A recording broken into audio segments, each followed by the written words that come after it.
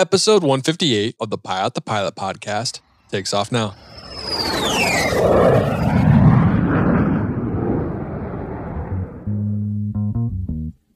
The Pilot the Pilot podcast is brought to you by the Finer Points. They have an amazing ground school app for the knowledge you need to fly. To learn more, visit learnthefinerpoints.com. My name's Kendall. A lot of you probably know me as fly_lane off Instagram, but 737 first officer currently for United from the Chicagoland area, and went to school down at Southern Illinois University. AV Nation, what is going on? And welcome back to the Pilot the Pilot podcast. My name is Justin Seams, and I am your host.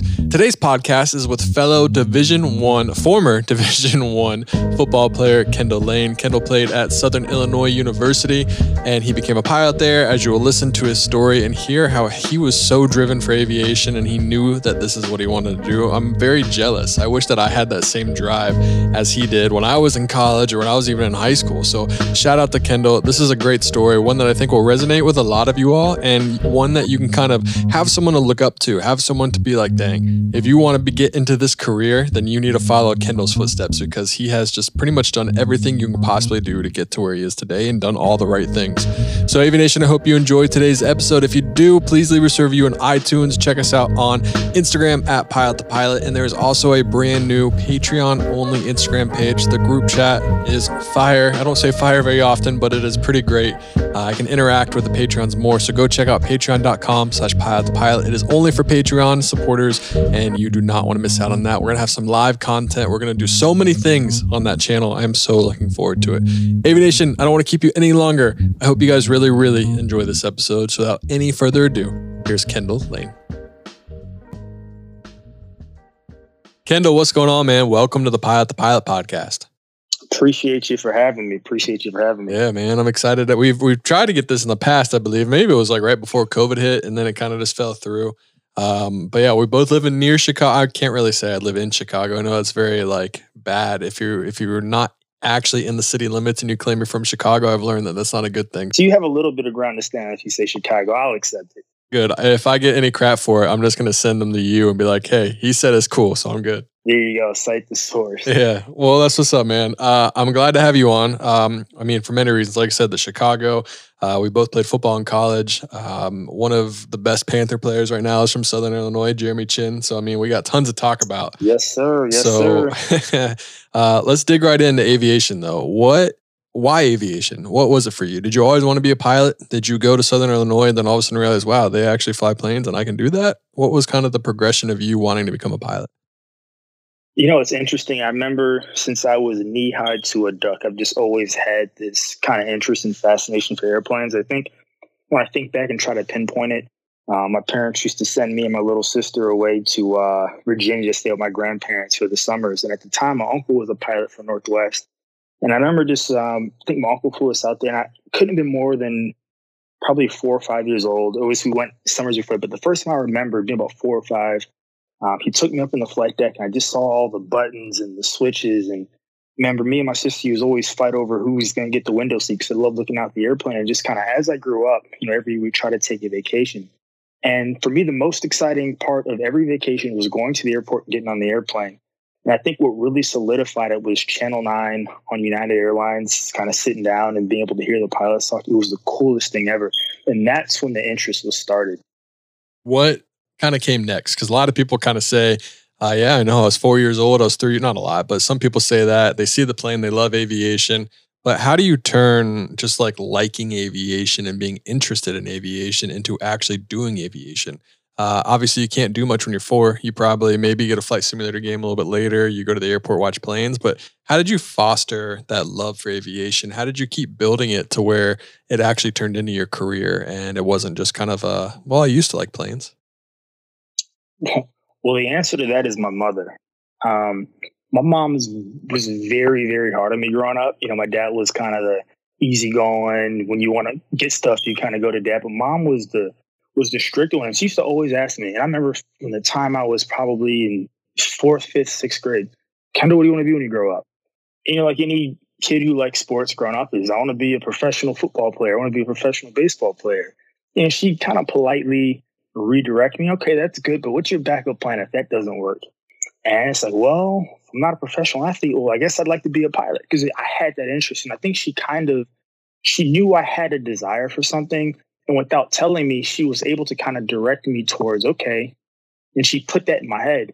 And then what would happen is every year we'd take a vacation. They'd always be intentional about going to museums, or I remember we went to Atlanta, and we were in Atlanta for spring break one year. We drove out to Auburn, and my mom's like, you know what? They've got an aviation program here. Let's go ahead and check it out. And so over the course of several years, I would go on college visits throughout our family vacations, and we'd be touring schools with aviation programs. And so it was just kind of, I'm going to say it was put into me, but she fostered the vision towards, okay, if this is something that you want to do, she kind of would always show me subconsciously what the next steps were, if that makes sense. And that kind of fostered the next steps into kind of me becoming a pilot. I did the whole flight simulator thing. I had spent hours, between middle school and high school on flight sim, flying 737 CRJ 700s around. But that's kind of how we put the meat and potatoes to the whole desire to become a pilot, was my mom. That's awesome. Yeah, your mom, good for your mom, because a lot of people, as you know, a lot of your teammates at Southern Illinois, they didn't really understand the fact that they needed a backup plan. Everyone thought they're going to the league. That's how it was at Ohio State. It's like people would come in and tell everyone, they'd be like, look, like 2% of you might make it to the league, might. And like 1% will actually sign an actual contract and be well and not have to worry about money for the rest of their lives. But it is not easy, and it's pretty much impossible. So everyone does need a backup plan. I'm really glad that your mom did that and instilled that in you. Absolutely. It was, when you said that, it reminded me, there was that commercial. We were probably, I don't know how old you are, but we're probably in like middle school, high school. It was that commercial, and it came on. It was like, there's 400,000 NCAA student athletes, and 99% of them will go professional in something other than sports. But it just kind of rang the bell when you said that, a lot of those teammates that I played with, football was everything for them. And I'm glad that, at least for me, that I had something that I was working towards, because a lot kind of come out confused, because it's just like everything in their whole life has been around sports. And outside of sports, it's kind of something that they've never even put thought to until it's time to graduate. When was it for you? When did you realize that maybe I'm not going to go to the NFL, or maybe I have reached my pinnacle of sports? It has taken me as far as it can possibly take me. For me, it was the second I walked on to Ohio State and I met Terrell Pryor. Then Braxton Miller came up, and I was like, all right, well, cool. I'm never going to play in the NFL because I'm not anywhere near as good as they are. And they never even really made it in the NFL.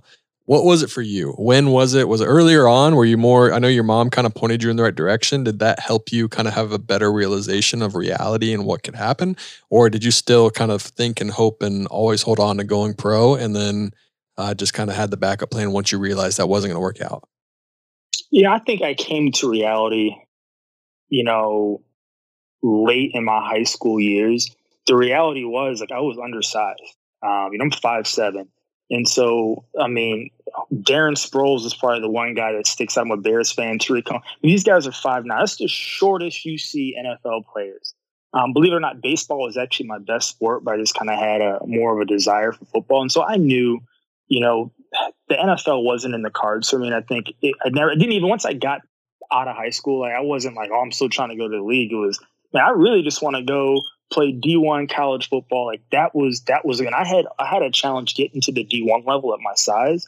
So for me, I kind of hit my pinnacle and reached my goal as an athlete once coming to the realization that I wasn't going to the NFL, but I wanted to prove to people I'm a D1 athlete. I don't care how small I am, but I know I can play at the D1 level. And so that was the pinnacle for me. That's awesome. No, yeah, that's, I don't even know how tall Tyreek Hill is, but he's probably taller than 5'7", isn't he? He's probably, Tyreek Hill's, I think, like 5'9", 5'10", probably. Yeah, when you're 5'7", 5'9", you got to be the fastest, unbelievable. Yeah, Darren Sproles was a baller. I remember watching Kansas State versus Ohio State when I was younger, and he tore us up. It was crazy. Oh, sorry, he did to go to Kansas State. Yeah, Sproles. Talk about going to, like you said, you wanted to play football at a Division I school. That was very important to you. Was that more important than flying at your school, at your college? Like when you went to schools, did you think about aviation, or was it just solely, where can I play D1? I can always fly afterwards. Listen, my goals were so precise coming out of high school. So I didn't get I got a lot of Division II looks, a lot of Division II, a lot of Division III looks. And remember, I told my high school coach, I'm like, I'm not interested. And he got offended. And I'm like, listen, I've got two goals. I said, I want to play Division I football, and I'm going to a school that has an aviation program. And there was no negotiating in that. And I hate to say it, but, a Big Ten school, Northwestern, could have came and offered me a full ride scholarship, and I probably would have turned it down, to be honest with you. Because I needed to have aviation was the goal. They were synonymous. It wasn't one or the other. I needed both Division I and aviation program that was accredited, and that was all I was willing to take. So you're saying Ohio State could have come up and be like, hey man, like we know you're undersized, but we believe in you. Well, we're going to offer you a full scholarship. I guess that's a bad example because they have an aviation program. Now, y'all got the aviation I know program. that was a terrible example, but you know what I mean. Notre Dame, how about that? I don't think they have an aviation program. They come up to you with all their tradition, everything. You would still say no. No, because I knew what I wanted, and I wasn't budging on that, and so that made it hard, right? Because you think about all the programs across the nation that have an aviation program, it's very limited, and so I've already got a very small pool to choose from, and I'm undersized, so it was an uphill battle, to say the least. How difficult was that? For me, recruiting was probably it doesn't really seem like that bad now, but it was probably one of the most difficult times of my life, just because so many people are judging you, telling you you're not good enough, you're not fast enough, you can't throw far enough. It did work out, and I was able to go to a good school and a big school, but it's not easy. Recruiting is a very difficult time for a lot of people. Is that the same for you? So for me, when I told my coach that I really don't even send Division II coach, I'm not interested. It wasn't difficult for me because I did not have really any offers coming out of high school. Because my coach kind of clearly portrayed that to the coaches that were called interested. The most that happened, I know Northern Illinois, they'd come out to the school. And I remember, I think I said something to the coach after that visit, and he was upset. And my coach was really upset because my coach told me that Kendall will be a great Division II athlete. And my high school coach didn't even believe in me, if that makes sense. He was really pushing this D2 thing on me. And so the recruiting process wasn't difficult in that regard. It was more so difficult because where I wanted looks from, I wasn't getting it. And so I wouldn't say that I felt, in a sense, rejected. But the thing is, I knew that I didn't have the size that was really required of the Division I level. So I knew, for me, the best path was probably walk on. So walk on, choose the best aviation school. Then you kind of have a little bit of power because schools will take walk-ons. They do like walk-ons, but you kind of can figure out which one has the best fit for you then as well, right? Well, in a sense. So I had done a lot of research, and I had went out to Hampton University, D1 program, aviation school. I had done a football camp at Southern Illinois University, and I think United and American. So they have a United and American Airlines Day where they fly kids from the Chicagoland area on the American did on the MD-80, United did on the Airbus. And so I had been down several times to Southern Illinois campus, and taken tours the campus, and had seen the flight program, and had met the instructors. So I had, and once again, back to those college visits that I'd done, I had been on so many college campuses, so I knew what I wanted. And so what made it a little bit easier for me was it came down to Southern Illinois and Hampton. But Southern Illinois came and they visited me when I was in high school. And at the time I had played running back. And the way the story goes down is the coach came and said, as of right now, we don't have a scholarship to offer you. We just got to commit. He decommitted from West Virginia, and he committed to Southern Illinois. His name was Steve Struther. And he was like 5'8", maybe 5'9", same body type, scat back type. And so he's essentially the same type of player I am. So say, hey, we don't have a scholarship to offer you, but we would like you to come down and be a preferred walk-on for us. And so that was kind of the point to which I'm like, Southern Illinois is where I'm going. I trust the aviation program. It's accredited. I've got the opportunity to play Division I football. I'm a preferred walk-on. And that was the move, and I never looked back. What did your college coaches think of you wanting to be a pilot? Did they really understand what that meant, the time commitment, how time consuming it was, or were they just kind of like, that's cool. Like everyone says they want to do stuff, but you're probably going to do a different major? That's a great question. I think they respected it.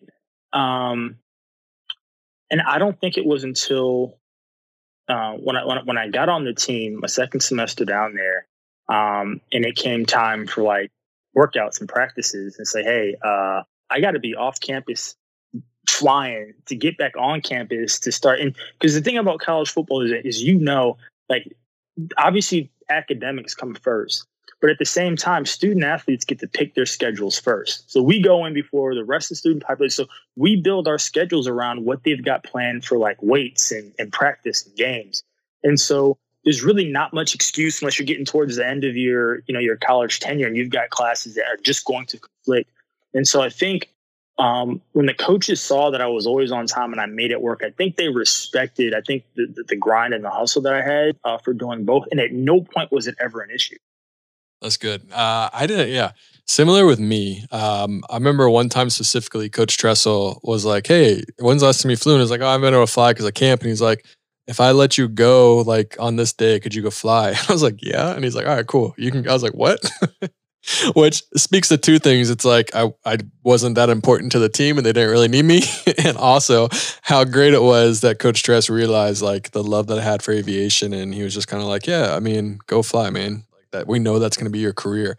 Literally, whenever a plane would fly over, you've flown into Columbus, Ohio. They fly, I don't forget which runway it is, but you fly right over Ohio State's campus. You fly right over the practice fields. So whenever a plane would fly over, everyone would like look at me, looking up and make fun of me and like say something. And it was just crazy. So everyone knew that I was like the plane guy. Everyone would be like, so you really want to be a pilot? So yeah, it was pretty cool. Same. Yeah. And it's funny. So our head coach, Dale Lennon, at the time, and most of his coaching staff, a lot of it at the time, he had brought with him.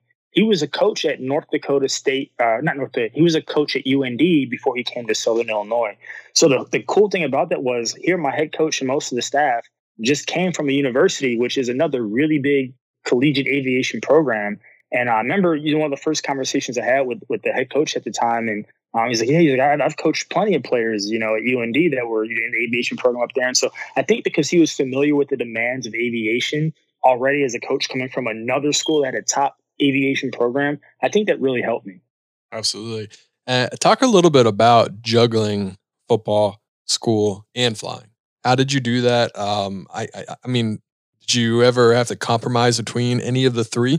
Did you choose flying over everything when you had the opportunity, or was it always football, rest, sleep, and maybe some school? Listen, when I think back to college, it's a blur. And I say that because, I mean, it was, I would say 90% of my time was accounted for. Like I didn't have time to go get in trouble or just do like my 90% of my time was accounted for. We walked through like just spring, like off season. We'd have practice we'd have spring conditioning at like 5:30 in the morning. So I'm up at 5:00, and at the time I had a car, but it was just a mess because you have to like sometimes do your car. So I walk across campus. So I'm up at 4:45 to get to practice. We do weights in the morning, or we do conditioning in the field. It's like 20 degrees outside. Then I do my weight training right after. I run across to the dining hall, eat, and then I do my morning aviation class. So I'm driving off campus, and I try to get all my aviation classes like on the same days out at the airport.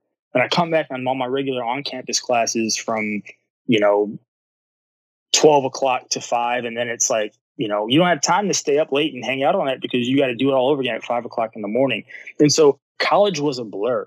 At no point do I think I ever had to choose like one over the other. I think the way that the scheduling worked, and even like I was always very forthcoming with my instructors. And one thing that I did with my first flight instructor, my second flight instructor, she got me my private. She was a student athlete also. She was on the golf team. And so we worked this schedule to where like she'd realize that, hey, sometimes like it's more beneficial for me to meet outside of my flight slot, whether it be weekends or if I had like a day where I didn't have class at all in the afternoon and no football commitment, she'd clear her schedule out so that we could get 2 or 3 lessons done. That way I could get ahead, because on some days I may not be able to do my lesson due to just kind of time commitment. And so I just think it worked perfectly the way that I communicated and the way the schedule was built. But college was a blur because of the demands of being a student athlete, the demands of the aviation program, and then just being a regular college student in classes that, like science. I hate science, like psychology, all those things. So That's kind of how I remember my college experience juggling all of that. What kind of degree did you get? I know at Ohio State we had systems, we had management, and then we had a couple through engineering and maybe one through business. Was it similar with Southern Illinois? Same. So we had, within the aviation, we had aviation management degree and we had aviation technologies. So I actually elected to do the aviation management route. So essentially it's a business degree really tailored towards aviation. So I did that. And I actually juggled with that for a while because I really wanted to get into law enforcement. So I was thinking about doing the bachelor's degree in law enforcement and obviously the associates in flight. But then at the time, through restricted ATP, which wasn't out, I don't think when I first got there, but I just figured, let me just get everything aviation, which worked out to help with the time reduction. So I did the aviation management degree. Did the difference between the two was the flight technologies, was that where you have to get every rating before you can actually graduate, or was there a little more lenient?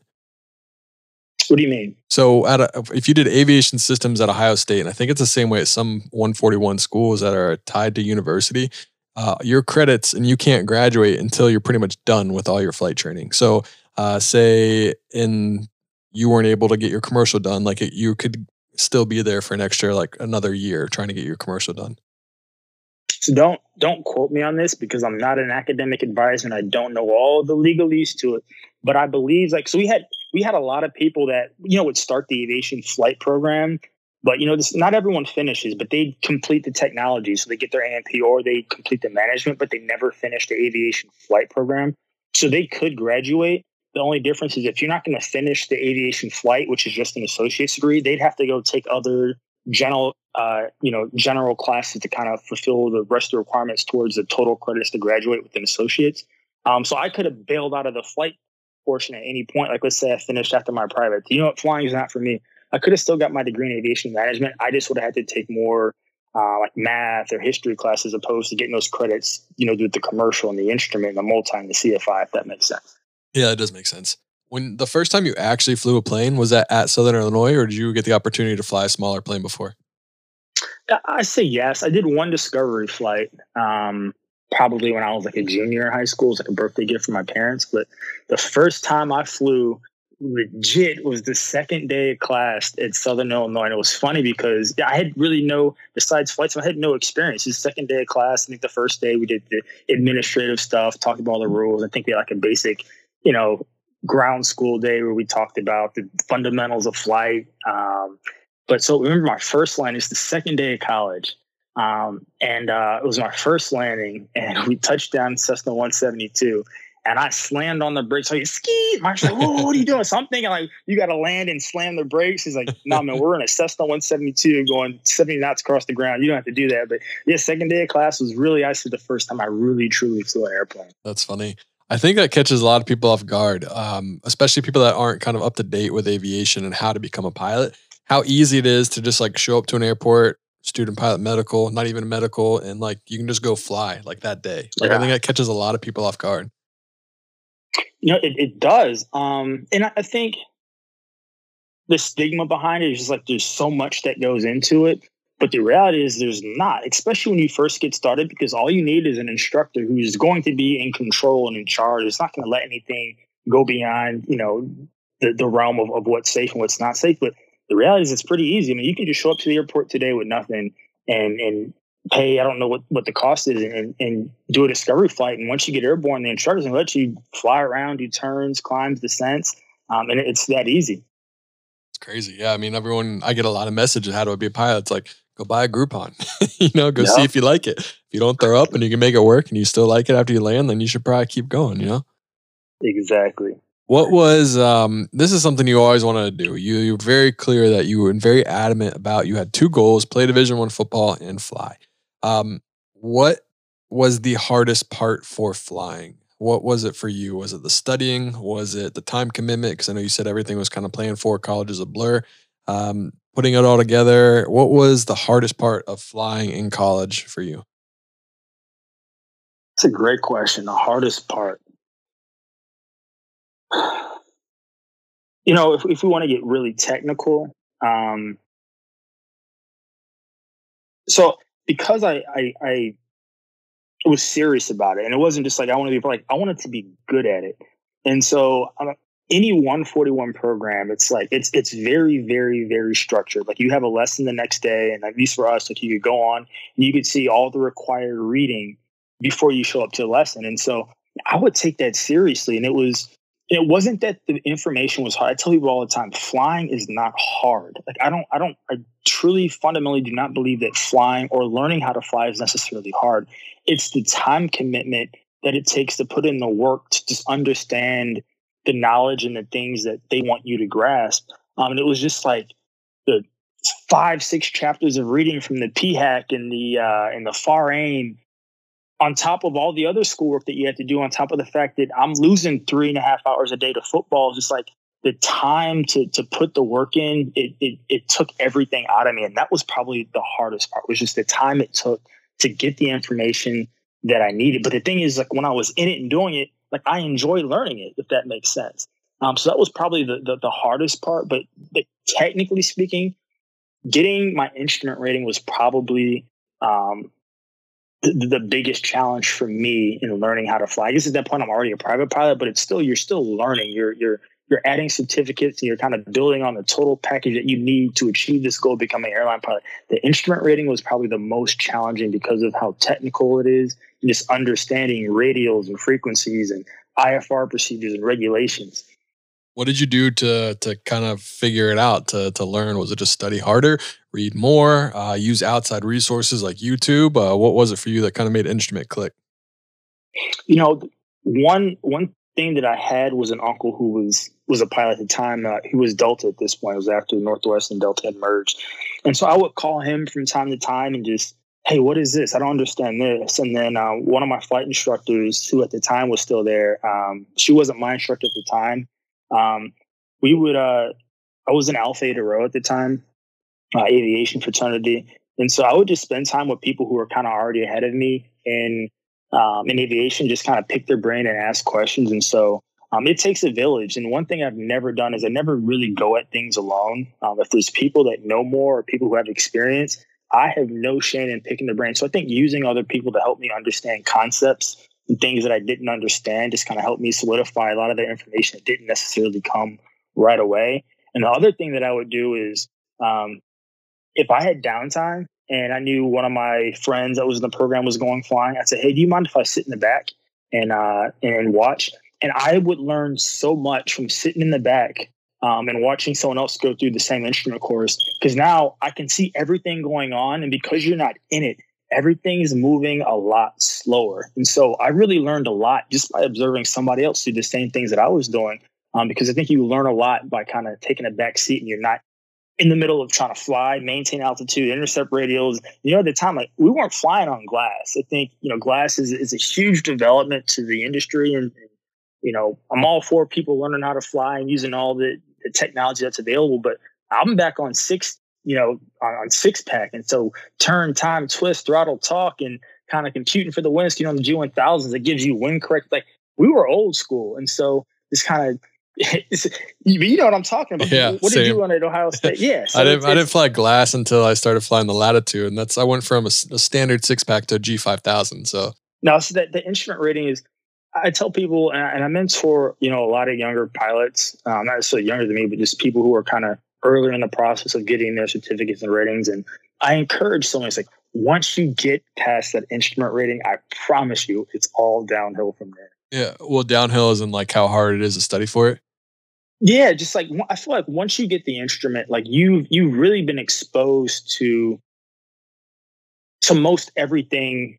I don't want to say everything. There's a lot of other, flight levels and things you don't get into necessarily. But in terms of the learning phase of becoming a pilot, like you've been exposed to everything. Commercial, it's maybe one or two new maneuvers, but the standards get stricter. When you get to multi, okay, it's another engine, but all the concepts are the same. When you become a CFI, you're just applying all the principles you've learned in private, commercial, and once you double your instrument, so you're teaching everything that you already know. But once you get the instrument rating itself, you've been exposed to, I think, 80% of everything that's going to come at you in this industry, at least in the general aviation world. And that's why I say it's all downhill from there. Yeah, I'd agree. It's after that, it's kind of like you got to build your experience and figure it out and become a better pilot. after each flight. You've pretty much learned everything. I mean, pretty much, like you said, there are some stuff you still need to learn and get exposure to, but you're essentially just building experience and becoming a better pilot every single flight you take. Exactly. Don't leave the ground without AOPA's Pilot Protection Services. No matter how you're flying this year, their team of trusted legal service plan attorneys and medical certification specialists can help. They handle over 5,000 aviation-related legal matters and medical certification cases each year. From pilot deviations to questions on maintenance or special usage airspace, the best way to prepare for your next flight is with PPS. Go check them out before your next flight at aopa.org/PPS.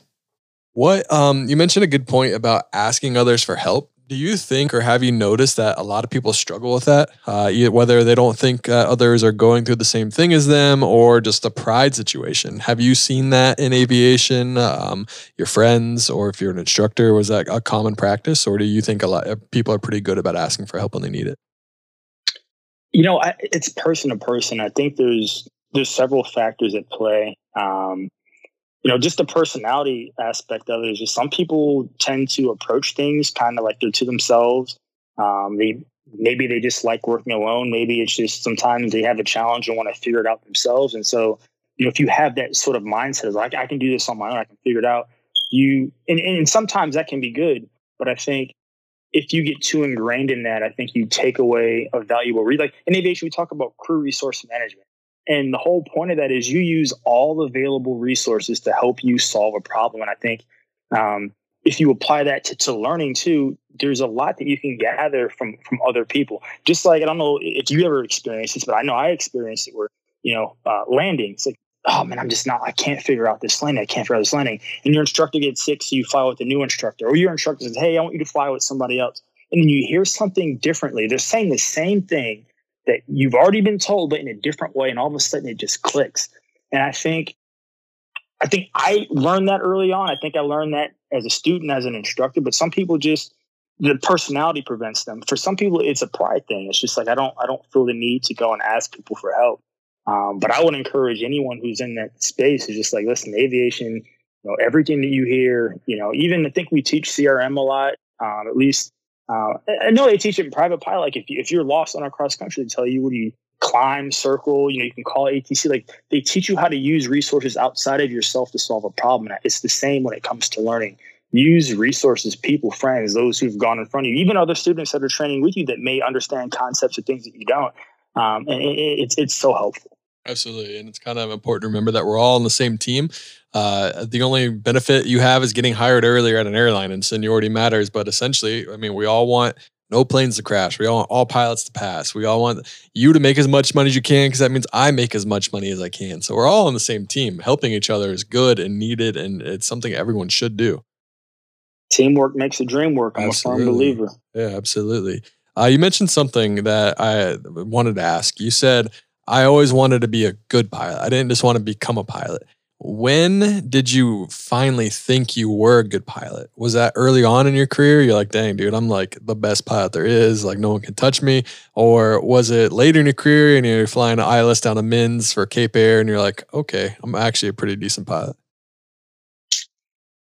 I don't want to necessarily like toot my own horn, so I don't mean it to come off as like, oh, I think I'm the greatest pilot. But I think I realized that the work that I was putting in was paying off.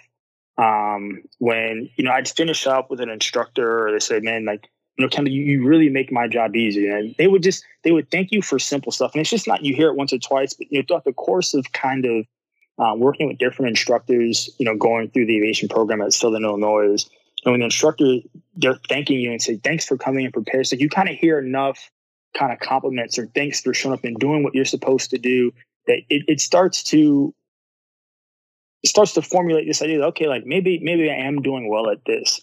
I think just recently posted a story that the local news station did when I was playing football at SAU. So they're doing stories just like guys on the team that were just kind of doing pretty cool things. So they did a feature on me as a football player in the aviation program. And my instructor at the time, Steve, he was known as, like, they called him the enforcer down there because, he was a no-nonsense guy, and PTS standards are PTS standards, and I got him from my commercial course. And, he's on record saying, he's like, and I got this guy on my schedule. I was like, I didn't know what to expect. And so to get his praise was like, okay, like I definitely am doing things well because he's not giving out any free compliments. And at that point, I'm like, okay, I'm doing well at this. So I think that's when it kind of all clicked. And okay, I think I'm excelling at what I'm doing right now. And that was a good feeling. Yeah, for sure. That's always a good feeling because you kind of go in ranges. I feel like, I don't know, you might have just felt like you excelled the whole time, but there's always these moments where you have these terrible flights where you're like, dude, what am I doing? Like, can I even do this anymore? It's just important to remember that you can still do it. Everyone just has bad days. Go back up and do it again. Oh, let's not skip over that. Like, there are definitely days where, and it never was like I'm not made to do this. It never got to that point. But there's definitely those flights or those periods where I cannot land this airplane. Like, I'm landing long on my short field landings all the time. Or why am I struggling on these steep turns? Like, what? And so there's always those, and I would say they come in spurts where it's just like I'm not flying this airplane like I want to, and it can be very discouraging at times. And I think we all go through that. And I think at the time maybe I didn't realize that this is a natural feeling of like this isn't going well, and not the overall going well, but just like you just kind of hit these like kind of like baseball. You have a guy who's batting 350 and he's hitting them out the park. He's hitting doubles and triples, and you just kind of this point where like, why am I striking out all the time? Why do I feel like I can't get it? And we kind of go through that, and it's natural to experience kind of those phases going through your flight training. Yeah, it definitely is. I mean, that's a good analogy to bring up with baseball. I mean, sometimes you just have a little funk, maybe your priorities aren't straight in your mind. Maybe you got other things going on in your life. It's part of your checklist, right? There's not the I'm safe checklist. You got to realize what's going on personally. Is your mind right? Are you ready to accept this flight and all that kind of stuff? So yeah, I completely agree. What was the hardest check ride for you? I know you kind of mentioned the instrument was kind of the toughest and kind of a bigger hurdle for you to get over. But as a check ride, was it private? A lot of times your first check ride, you don't really know what to expect. CFI, historically, the worst pass rating out of any of the check rides. What was the hardest one for you? Oof. Digging into my memory bank here. Hardest check ride for me.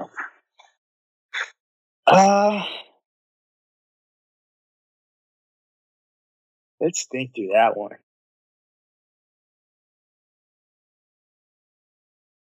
Or maybe every check ride was just easy for you. No, so I definitely get like those check ride nerves, or it's like you finally get to the airplane after the oral, and like you go to start the airplane, and like your palms are all sweating, you're like texting, your like legs shaking on the rudder. It's like, man, I hope you can't feel this, So definitely got those check ride nerves. Honestly, I would say my private pilot was not, I had no shame in admitting any sort of failure, because I think it's important to people to know, like, we all are going to have moments where like we mess something up. But my private pilot check ride, not that it was like hard, but it was just, for me, it was like the challenge in the cross country portion of that check ride that the examiner wanted me to plan. And I was down in Southern Illinois University. And so if you go one way, it's the best way to go, because we've got big towns, lakes, just so many really good checkpoints to use to kind of keep you on course. Like I said, we didn't have the fancy G1000s and the magenta line you could follow. I think on the airplane I had this day, maybe it had the old school GPS, where the screen's like 2 inches tall by 5 inches wide. I forget the name of it. But anyways, the check ride was going perfect. We knocked out all I'm sorry. The first part of the check ride was the cross country portion. So we took off, and I had the nav log, and I'm sitting there with the sectional chart on my lap. And it was weird because Southern Illinois sits on it's like the southernmost point of the sectional. So when you go south, you've got to flip this big dumb map over. So even plotting the line on it's hard, because you got to like draw the line, flip the map, and figure out where the line starts on the other side of the map. And so I'm flying, I'm trying to flip the map, write my times down, keep the airplane, because once again, we're on check ride. You got to stay within all the tolerances of altitude and headings. And so I was in this space. I think they call it the floodplain. So I'm like south of like the last little town before you hit just like these. It's just field before you cross the. I think it's the Mississippi River. And like I literally had no checkpoints. Like I think I marked this little railroad track. And so I'm like, I don't know exactly if I'm on course or not, but I know if I cross the bend in the river right about there, 20 miles on the line, I know I'm on course. So we're approaching the river, and the check airman goes, because I think I was trying to find my checkpoint. I wasn't finding it. So he says, all right, he's like, I'm going to have to stop the check ride right here. He's like, here's what's going on. He's like, I know for a fact that you're going to figure this out because I talked through it. It's like, I see that you're aiming for that bend in the river all the way down there. But at the time I think I was 4 miles off course. And I think the tolerances may have been 3. And so he's like, I hate to do it. He's like, we can discontinue the check ride and we can go back, or we can finish everything else. And then you'll just have to go up another day and just finish the cross country portion of the check ride. It's just one of the advantages of being in a 141 program versus part 61 is like you can still satisfy a lot of the requirements for the check ride and then come back up at a later time and just finish it. And so, man, that was like a moment of defeat. Like I prepared so hard for this and I got knocked because I got off course. And it was one of those things where I wasn't mad at myself.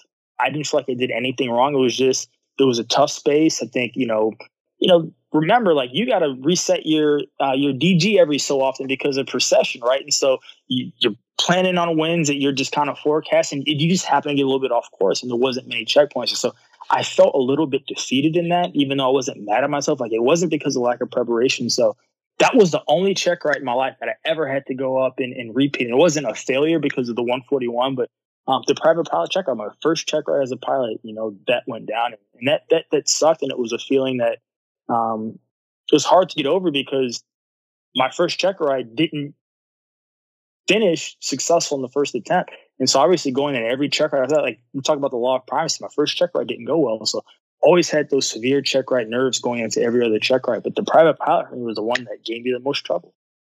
What do you do mentally in that situation? I mean, you finished the rest of the check ride and just had to be rechecked. I'm guessing, like you did everything else. Yeah, I think I went up with my instructor the next day, and then like 2 days after that, I got rescheduled, and they gave me a little cross country portion, and I flew the cross country back, and it was done because I had completed all the other requirements for the private pilot check ride. The day that I wasn't able to finish because they gave me the option to do the steep turns and the all the other required items. So I just had to go up a few days later and do the cross country portion. But the question was, how do you get over that?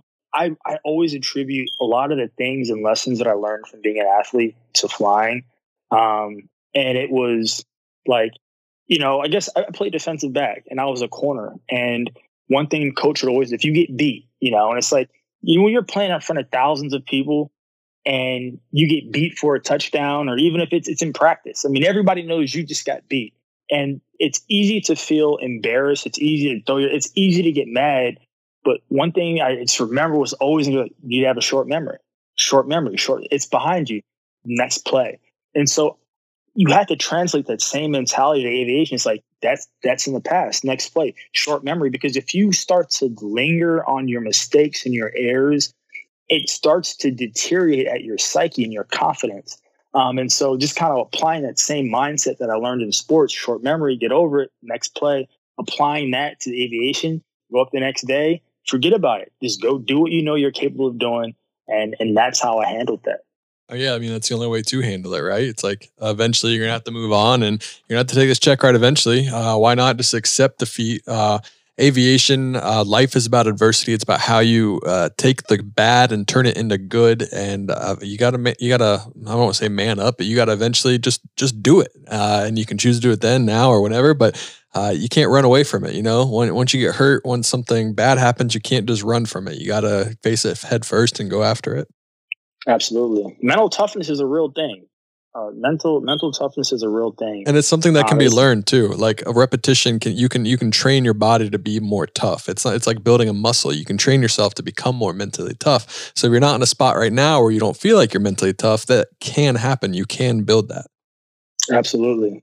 I do have to ask one football question real quick, just because you did just tell everyone that you were a DB. You're talking about getting beat. All right, are you one of those DBs that when you get beat, the quarterback makes a bad throw or just an incompletion happens, but you clearly got beat? Do you celebrate that by saying it's incomplete and start like cheering and start saying how great you are? Or do you just like hope no one saw that and you walk back? Listen. The art of war is deception. So case in point, you just got cooked. And the only reason it wasn't a big completion or a first down was because it was either a drop pass or errant throw.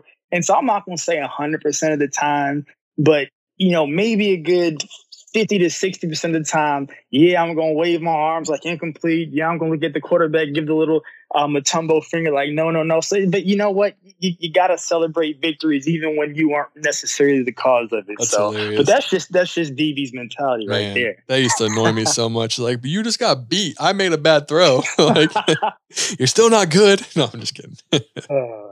That's really funny. I've always wanted to ask that. I mean, I've asked DBs before, but y'all are crazy, man. Yeah, we have to be. Yeah, you're right. You're on an island, right? Revis Island. That's right. Yeah, or Lane Island, I should say, right? K-Lane Island back in my day. There you go. Yeah. Flying, getting back to that, people are probably tired of us talking about football. You've always had a very goal-oriented life career, it seems like. Did you know you wanted to fly for a certain airline your whole life, your whole career, or did you kind of take a job as it came? Whatever came up for time building, you went for it to try to make your resume the best for whatever the best job could be when it comes. Well, so the time building and the things between the end goal, those things was, I would say, you take the opportunities that come. But I think I just posted that story that they did. And at the end of the story, they said, what is your dream job? I said, my dream job is to be a captain for Delta Airlines. And that was the goal for me at that time. And the reason I say that, I think really the goal was to be an airline pilot, right?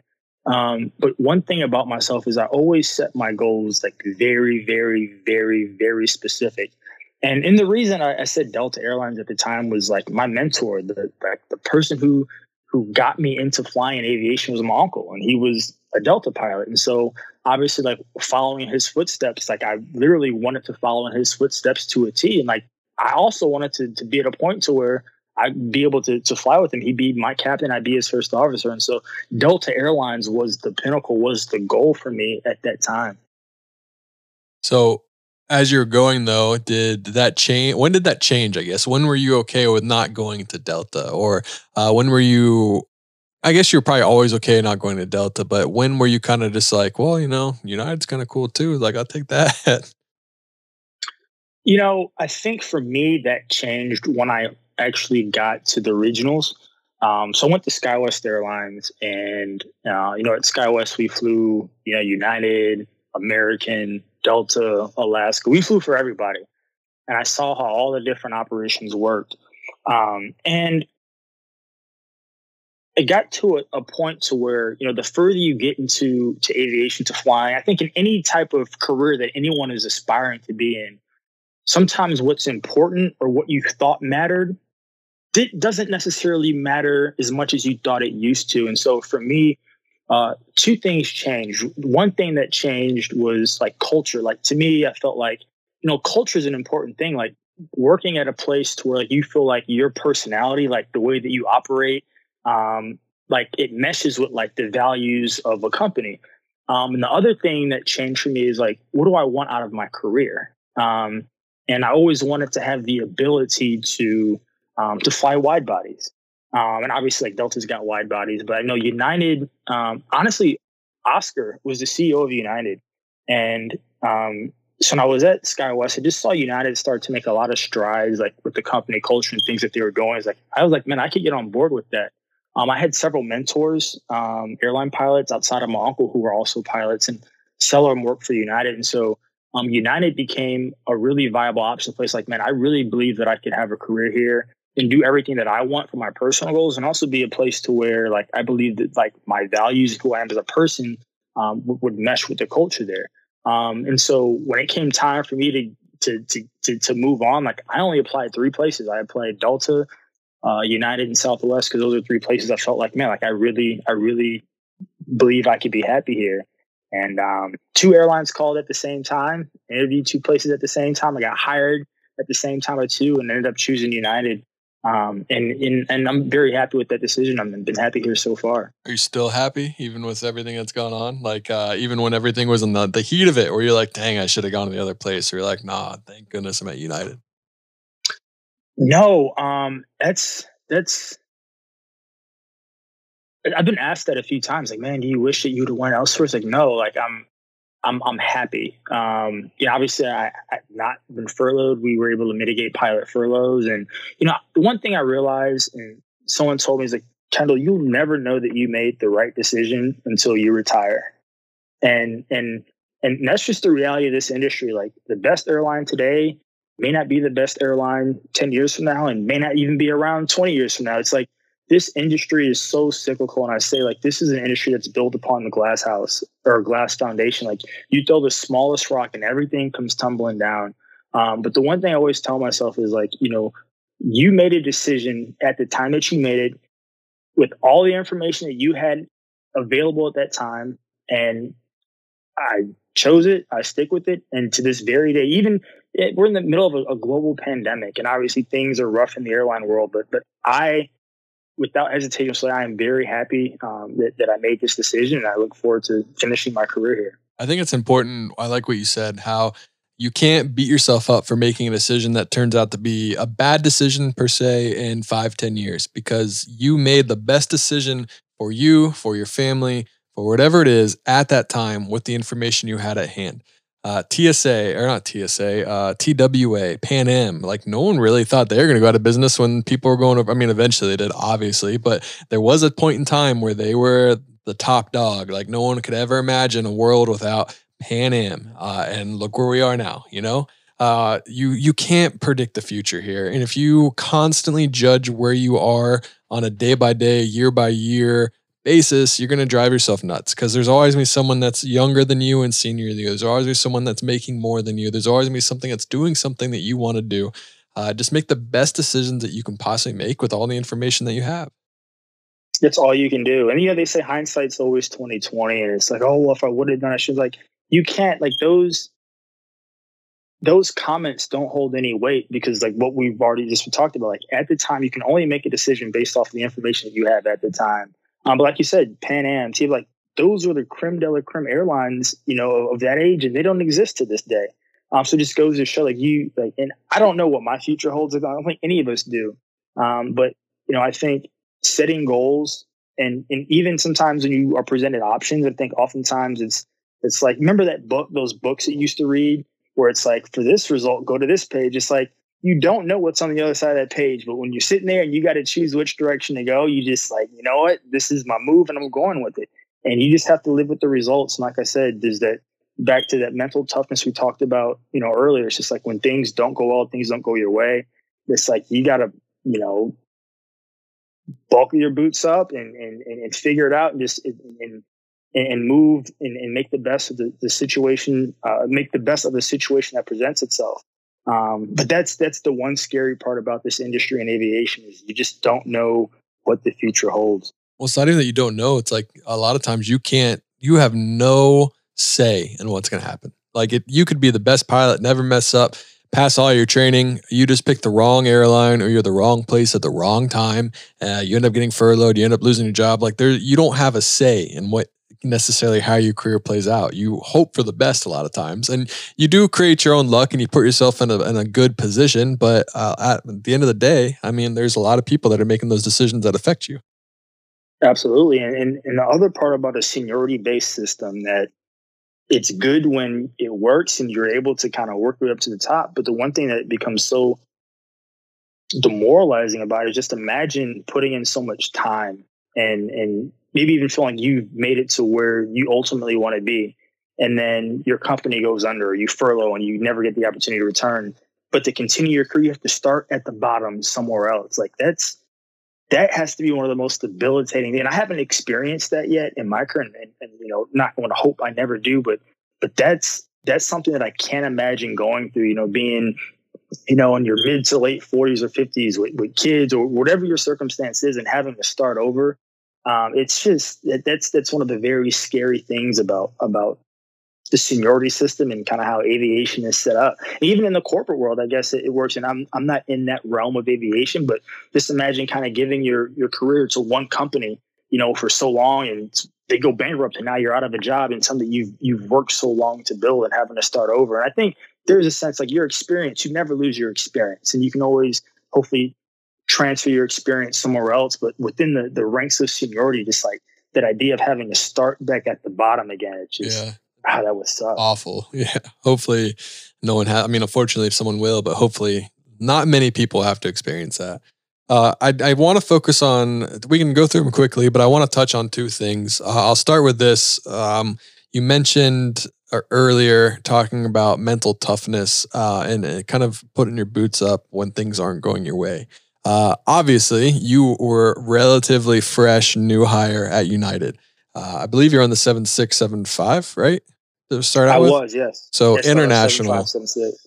You knew pretty early that this was not going your way pretty quickly. Like I'm sure you're just like crunching numbers in your head and you're like, all right, I'm flying a wide body. They aren't flying anymore. I'm very low in the seniority list. They're probably going to furlough. How did you go about this whole situation mentally? How did you stay mentally sane? How did you, how were you still like mentally there for your family? Like, how did you manage everything and try to be positive and try to just get through everything that's going on?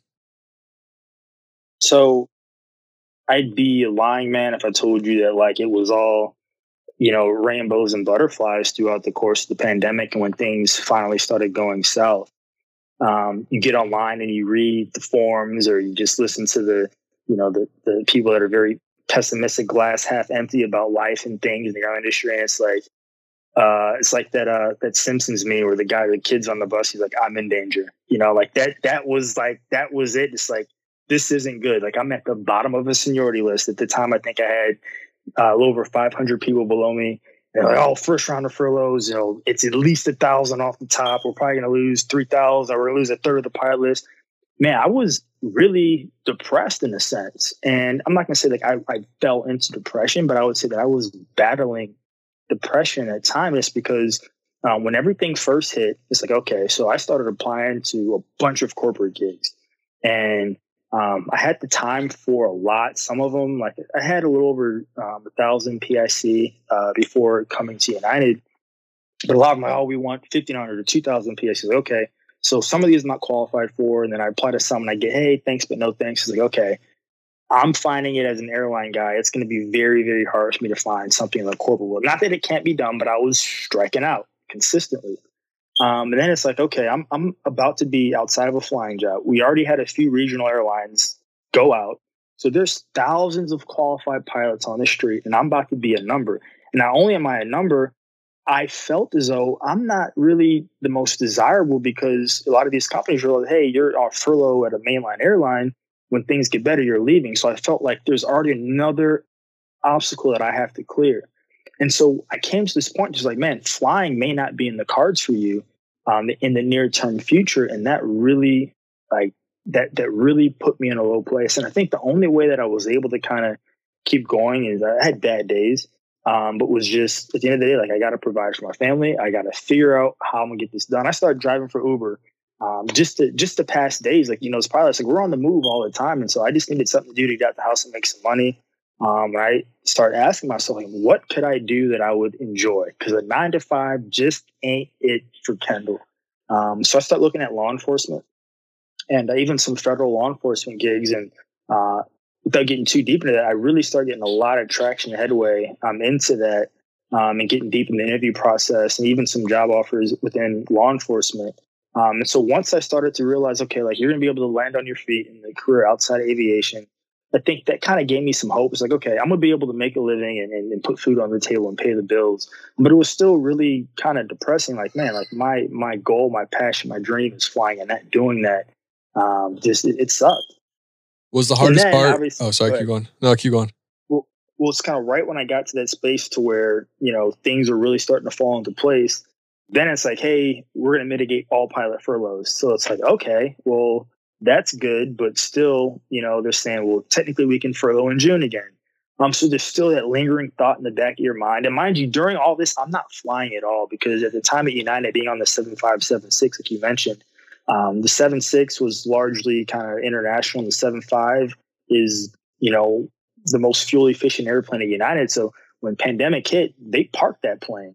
And so they never sent me back to my recurrent training. So I was not qualified to even do anything throughout the entire time. So it's not like I'm flying here and there during the pandemic. No, like I wasn't even flying. I wasn't even qualified because my CQ had lapsed, my recurrent training had lapsed. And so, but once we had mitigated pilot furloughs and things kind of started to turn around, there was still this lingering thought in the back of my mind, like, hey, we may just kick this can down the line.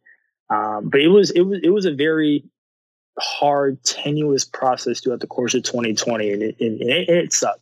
What was the hardest part? Was it the mentality of I need to figure out a way to put food on the table for my kids, for my family? Was it I've worked so hard to be a pilot, I finally have my dream and kind of my identity stripped for me? Or was it something else? It's all of the above.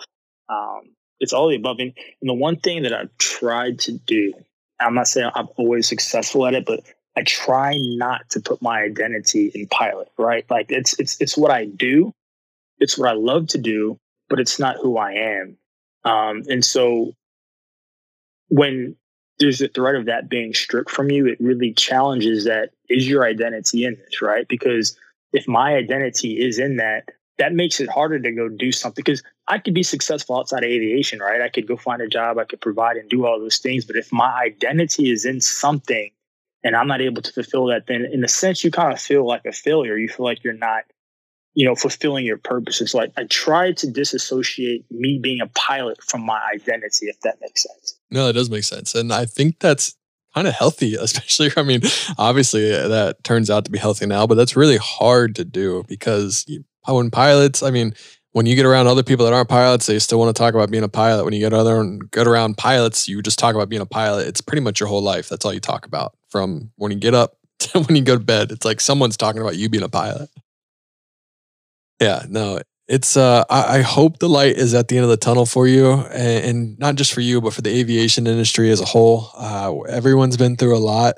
I mean, you got here, you got your dream job at such a young age. When you took that job, you thought you saw your whole career in front of you. You could count down all or count up all the way until year 65, pretty much know what you're going to make based on current contracts and kind of know what you're going to retire at. I'm sure you're going to be in the top 1% of the pilot seniority by the time you're going to retire there, being as young as you were.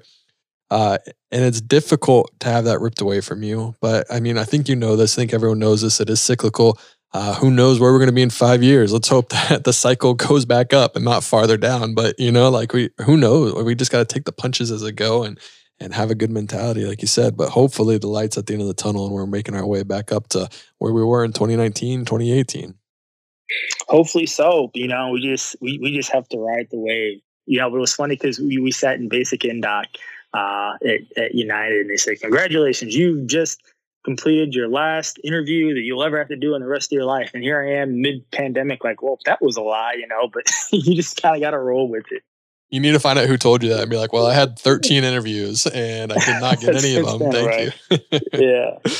The last question I wanted to ask was, and we don't have to go too deep into it, but it was interesting. You were a flight instructor, Cape Air, SkyWest, and then United? Correct. Well, What was the thought process of leaving being a flight instructor, going to Cape Air, rather than just staying as a flight instructor and going to SkyWest? So believe it or not, the Cape Air was actually it was a deal that Cape Air and my university had worked out, and I was actually the first group through this new partnership. And so I would instruct a few days a week for the university, and on the other days I would fly for Cape Air. So I did both of those simultaneous, believe it or not. Nice, that's cool. What routes did you fly for Cape Air? They called it a co-op. So I did Marion to St. Louis, 6 legs a day, 3 round trips.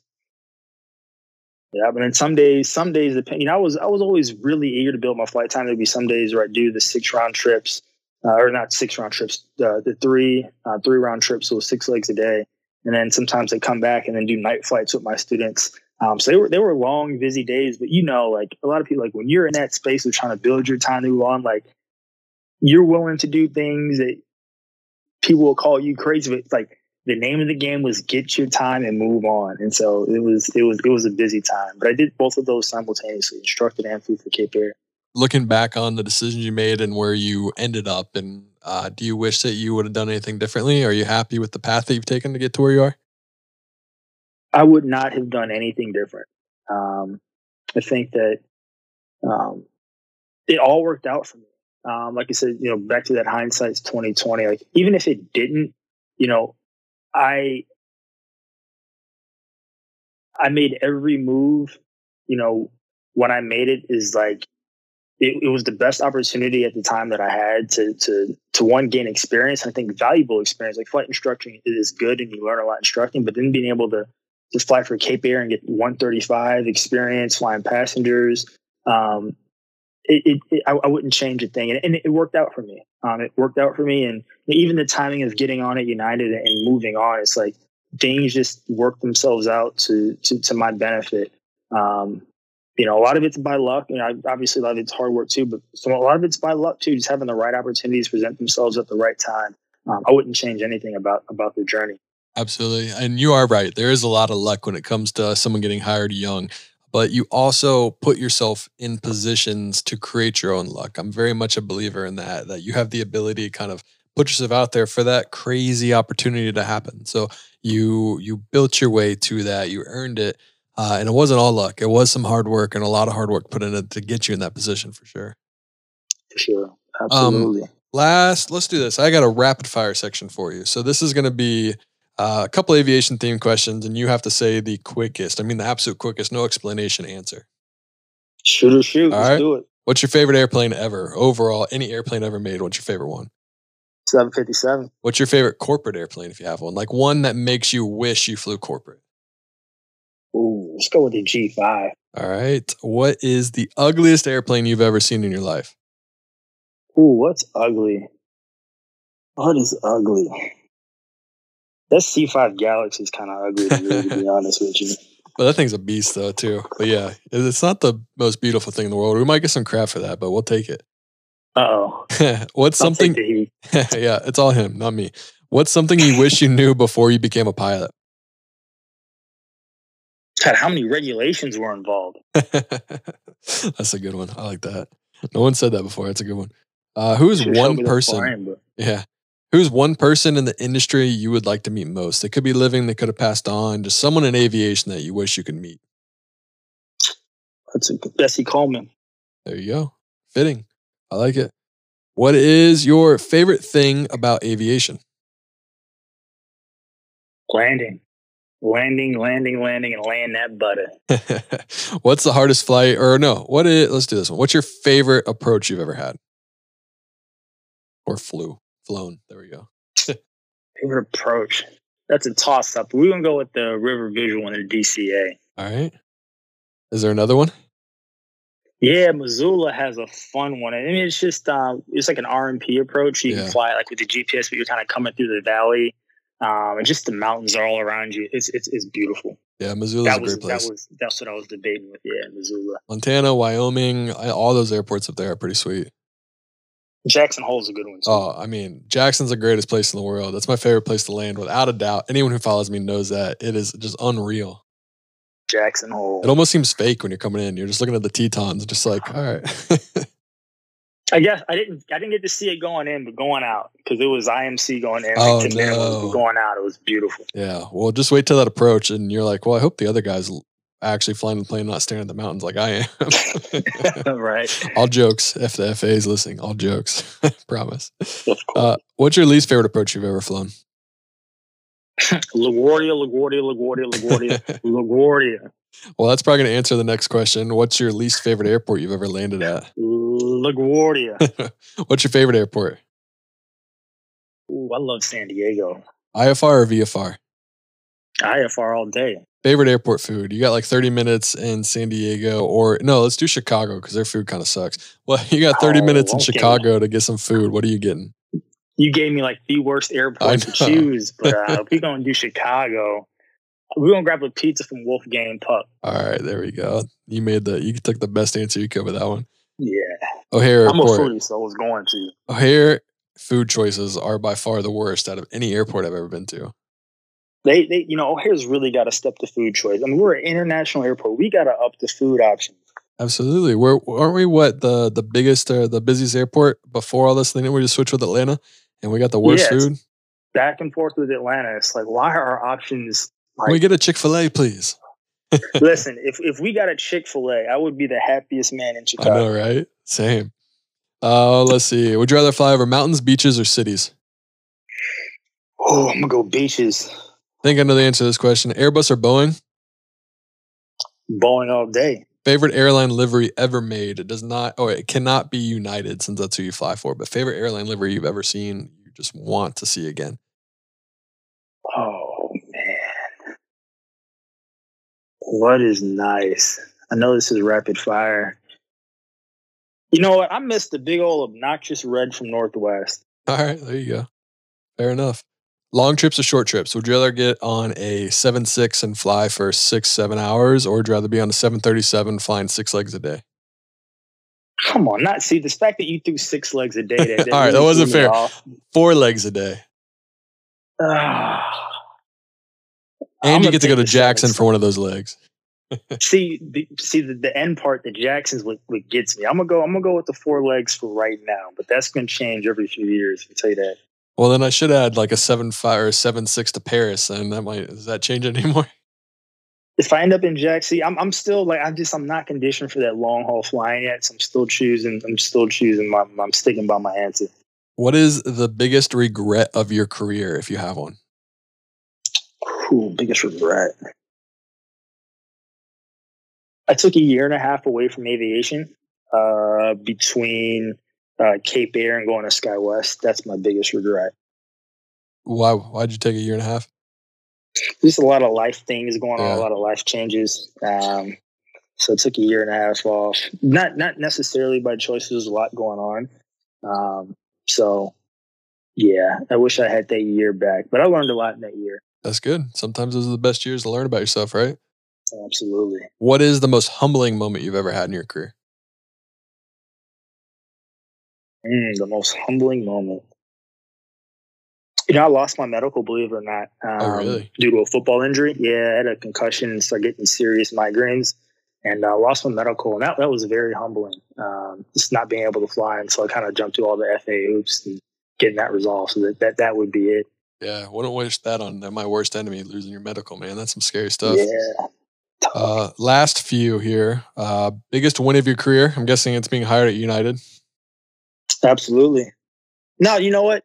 Yeah, but you know, the first time I got to fly my mom, that was a huge win. The one who pushed it, yeah, flying mom, that was it.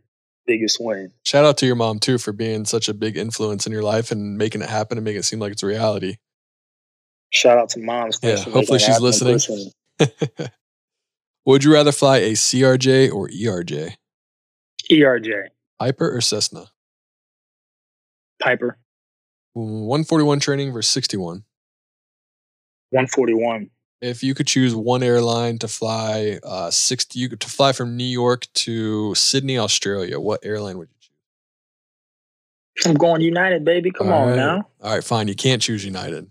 All right. Let's go with Qantas. All right, cool. They're probably the only ones that fly that route anyway, or even try to. There So you that go. makes sense. All right, man. Those are all the rapid fire questions. My last question for you is: someone's listening to this. They love what you're saying. They want to be like you. They want to be in a position that you're in. They see all the hard work. What are 3 tips of advice that you would give someone? It doesn't have to be 3. It could be 1, could be 2, could be more. But what are just some key tips that you would give for a young pilot coming up in the ranks? Tip number 1, you know, a proverb is people perish for lack of vision. I think you have to set goals, and goals without a plan is just a dream. It's like, know what you want to do and then map out what it is that you're going to do to get there. That way you've got concrete things that you can constantly work towards and get into the next step, the next hurdle. That way you're constantly moving towards that goal would be number 1. Number 2, you know, it's a very small industry, you know, watching the things that you say and put on social media, and just being very smart, you know, with your character and things that you put online, because that stuff can come back to bite you.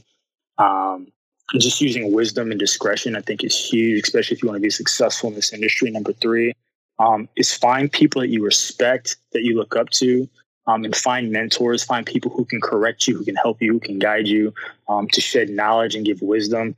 Because it takes a village.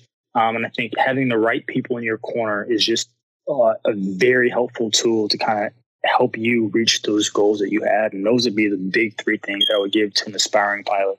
Perfect. I love it, man. Thank you so much for coming on, Kendall. I appreciate it. I wish you the best, and hopefully we'll have you on again here soon and talk about how great your career at United is and how you're number one in seniority and this is just a blur and you forgot about it. So, hey, appreciate you. Yeah, thanks, man. Thanks so much for having me. I know it took a while to get it done. I'm glad we finally made it work. Absolutely. Once again, thanks for having me. We'll have to link up sometime in Chicago, man.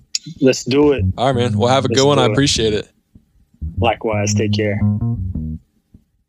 AV Nation, that is a wrap on the Pilot to Pilot podcast. Thank you so much for listening to today's episode. Like I said, Patreon is unreal right now. 2021, year of the Patreon. Check out the Instagram only Patreon page. Leave us a review on iTunes. Follow us on Instagram. Share it with everyone. I mean, that is number one. Share this with everyone you know. If you don't do anything that I said before, it's totally okay. You can redeem yourself by sharing the podcast with all your friends. So AV Nation, I hope you guys are having a great day. I hope you're staying healthy, but hope you're having fun. And as always, happy flying.